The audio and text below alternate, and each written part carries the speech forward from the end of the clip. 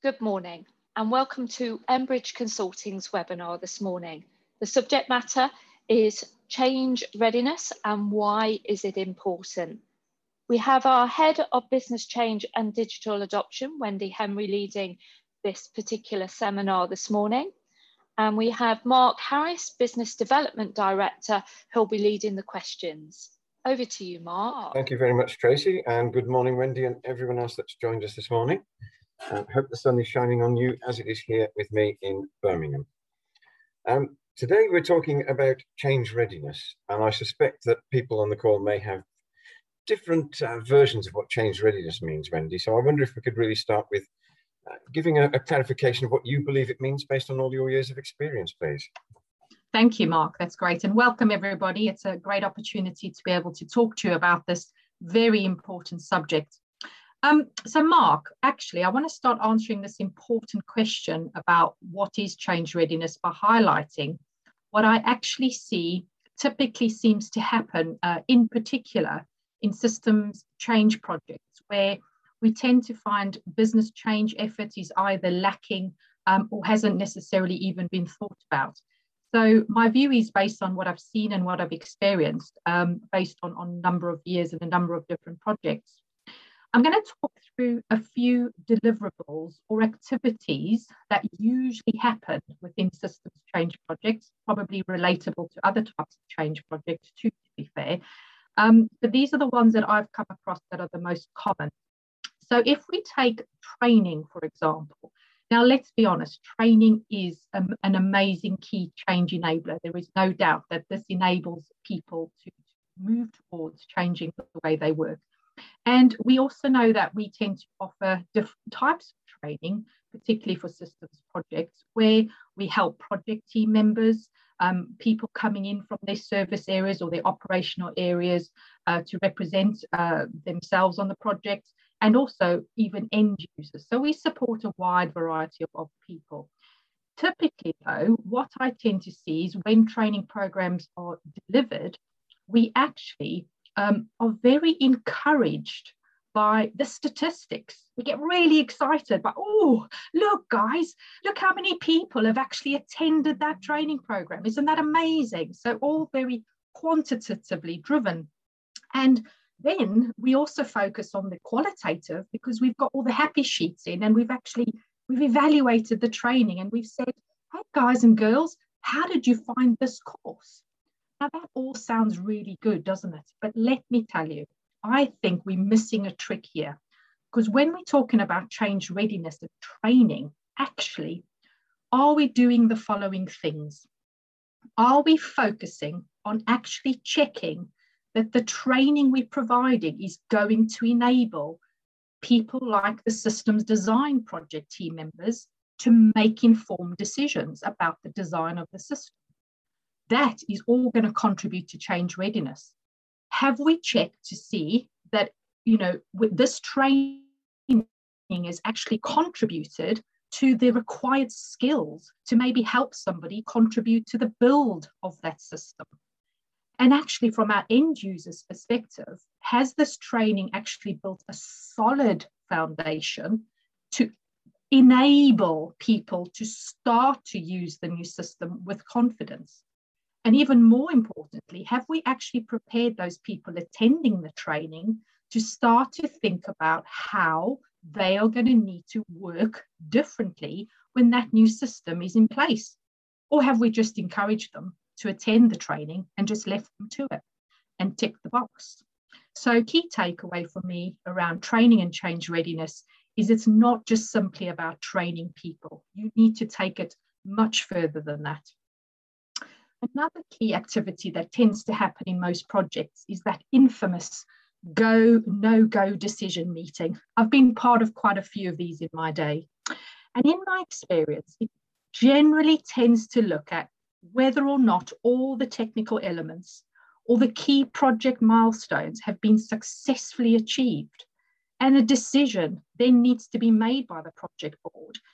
Can we switch over to this new system on the agreed date? Because that's what we're all focused on. Hark, I tell you, people, who is highlighting whether or not the people elements are ready? Are we honestly making a decision about go and no go purely on the basis of technology or project milestones? Have we even heard or found out, or do we even know if our people are ready for the change that is about to hit them? So I do find that we don't tend to see that often. We don't tend to see data collected, feedback gathered on the business change elements that then can feed into those go, no go decisions. And I hasten to add, who has had an experience where a project board or a project sponsor actually says, we are not ready to go ahead because our people are telling us that they are not totally ready for this change? So again, I think a key takeaway for me with regards to these types of decisions is you absolutely cannot just check that the system solution is ready or the project milestones have been achieved, because that is not true change readiness. Another key enabler of great change readiness, which we again will all be nodding and going, yeah, totally agree, is communication. So once again, what do I tend to see? I tend to see a project team very excited about getting those go live comms out there. Let's tick the box, guys. We've got the comms prepared. We've got the messages, on the project plan. We need to get this out. And by the way, up until this point, we've been doing a fantastic job because we've been telling everybody what's coming. So do you know what? There should be no surprises, because after all, we know what's coming. We're all in the know. We're okay, aren't we? Yeah, are we really? So again, what I'm saying to you here, have we actually taken communication to the next level in terms of getting ready for change? Okay. In other words, have we actually checked up until now whether or not our impacted teams are actually feeling ready for change? Have we gathered their feedback on a regular basis? Or let's be honest, have we been just sending out one-sided communication? We may have been informing and raising awareness, which is great, but that's only one aspect. Have we gathered feedback from our line managers and their teams, who are so critical to helping us adapt and get the messaging right and help these people to embrace the change? By being submersed in the project each day as a project team member, you may have a great sense of reality of what's coming, but don't forget, this is not necessarily the same reality for those who are out there. So you cannot then feel or say this project is change ready. So key takeaway, by simply informing key stakeholders is not necessarily contributing towards true change readiness. My last key activity that I want to pick up on is that great phase that tends to come in the day after go live, and typically about 3 to 6 months afterwards, what we classically call hypercare. So hypercare phase kicks in, great, system's gone live, woohoo, we've managed the switch over, wonderful.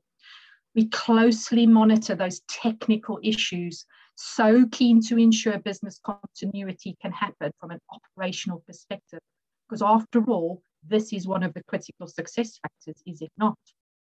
But have we actually considered change readiness beyond go live? Have we stopped to think about that at the end of the day? Have we just decided, well, we're all change ready, because don't forget, in go, no, and go, no, go, and no go, we decided to switch the system on. But what we do is we do take action for technical purposes. We take remediations when we have technical issues highlighted. Maybe what we tend to do is we look at the number of how do I calls coming in from the help desk, and we use those to determine the severity of the impact of the technical issue. And if need be, we may even reallocate some key resources to fix the technical issue urgently. But what are we not doing? Are we considering change readiness still after that point? Are we actually using the how do I call data to monitor people impacting issues? Again, if we've not communicated before and got that feedback from our audiences out there, how do we know how they're doing at this point when the system has gone live? So have we actually looked at this information and decided, you know what, our training program has fallen short in some areas, so maybe we need to be going out to do some reinforcement. Maybe our communication messages haven't landed as they should. Maybe we should be going out to do more key messages. Have our line managers start this conversation? And more importantly, have we actually prepared our stakeholders for the reality that productivity and therefore performance will drop post go live in those early days as the reality of this new system starts to impact those most significantly. And again, if we've not had that change readiness effort, all of the change readiness effort you put in, all of the change, the better the organization will realize its intended benefits. Back to you, Mark.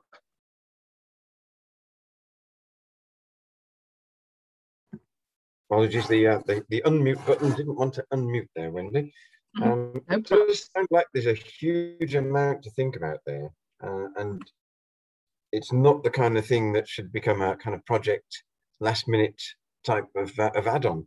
So, in your experience, when should people actually start thinking and planning to have an effective change readiness program? Yeah, Mark, I think maybe I talked and referenced change and not actually the life cycle of the project. So that is a really big clue on my view of when you should start to think about this critical element. So if I make the assumption that the first phase of the change life cycle starts when an organization's senior stakeholders identify that there is a need for change.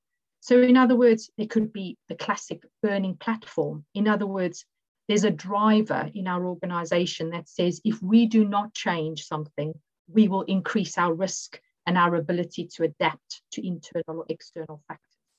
We also know that the good old burning platform usually drives a lot more urgency, which means plans can come about really quickly. Or we may even have a driver, which is where we want to transform the organization. And actually, change readiness needs to be at the forefront of these senior stakeholders then already, not at the point where the project's about to kick off, not halfway through the project, not at go live, definitely beyond go live, but actually at that point where the business case has to start to be formulated. And again, and sadly in my experience, what I tend to see are fantastic business cases written on the basis of the investment of the technology and the project team, but absolutely 0% investment needed for business change support. And actually, what should be happening is that change readiness should be a big factor being built into that business case to ensure that the organization knows what they're dealing with at that early stage.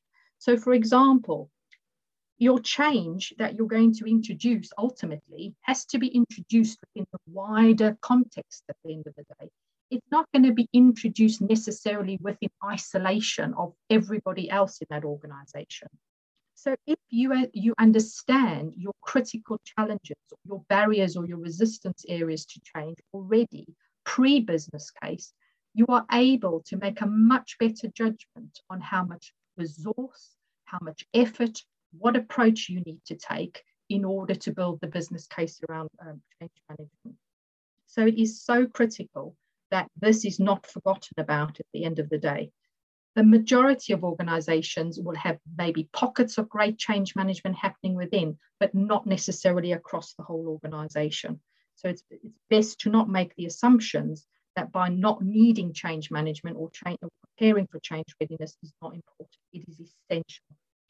So that building of the business case piece comes into the fore in terms of understanding how your organization is going to respond to that change, what's happened in the past when change has been introduced, and what more is it that you can do to support that before your business case is even approved. And hopefully, if you've got that all in there, you can get that business change element agreed, and your project can then commence in earnest, getting the activities right around change readiness, as I talked about earlier. So key takeaway, think about how change ready the organization is when a change is identified, and then factor this into your investment case to ensure the right resources and change approach can form part of the change project. That's it in a nutshell, Mark. And you call that a nutshell, Wendy. I think the reality is probably a lot of people don't always think about how to approach this, because the right outcomes need the right inputs, for example. And not everyone has the skill set to perhaps set out on getting an effective journey. So how is it that we can, at Enbridge Consulting, help organisations with this? Very true, Mark. And it is the overlooked factor, unfortunately, because I think people also get put off by the fact that trying to help people manage change is not easy. Let's be honest. What feels easier is bringing in a technology system or bringing in another change and implementing it in a project life cycle. But actually helping people through that can be challenging.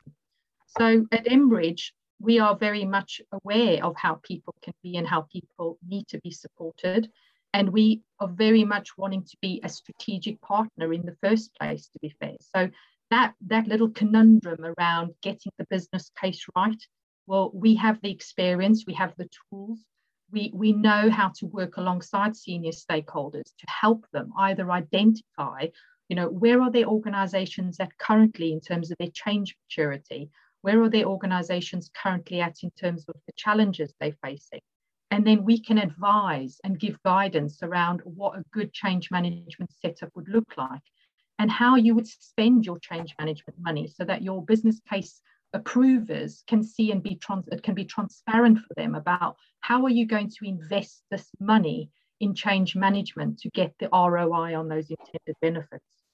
We can also very much be part of a project team.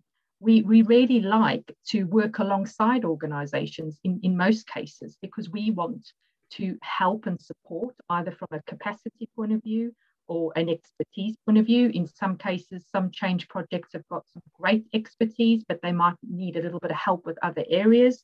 So we like to step in and either do some very unique pieces of business change support. Also, we like to lead fully on a whole project provision and lead on a whole change work stream. So we are very versatile and very flexible. We like to provide guidance and support as well. So if somebody's project is happening already, and unfortunately, for whatever reason, they've not managed to get that change management support, approved or agreed, and they've done their best, but they're struggling, we like to come in and help. And we always have a process by which everything we do with you, we try and leave you in the best place possible, because we want you to learn from us so that you're in a much stronger position and much more aware the next time a change project comes about, that you can take that knowledge and experience that hopefully you've experienced with us and reapply that to your future change projects. So again, if you've got, a scenario where you may be even using a system currently, for example, and you're finding things like user adoption is tricky, you're not seeing the use of the system being proficient, we would love to come in and actually do a business change health check, because sometimes it's not the technology that's the issue. It's actually how people have been supported all along the way to actually engage with that piece of technology. And sometimes a good health check on how the people are doing things and what needs to be done can also be a very helpful mechanism in order to get your return on investment. So a wide variety of support, and just really, really keen to hear from people who would like to know more about those services. Mark? Wendy, that's been a really useful first insight, and thank you very, very much for your time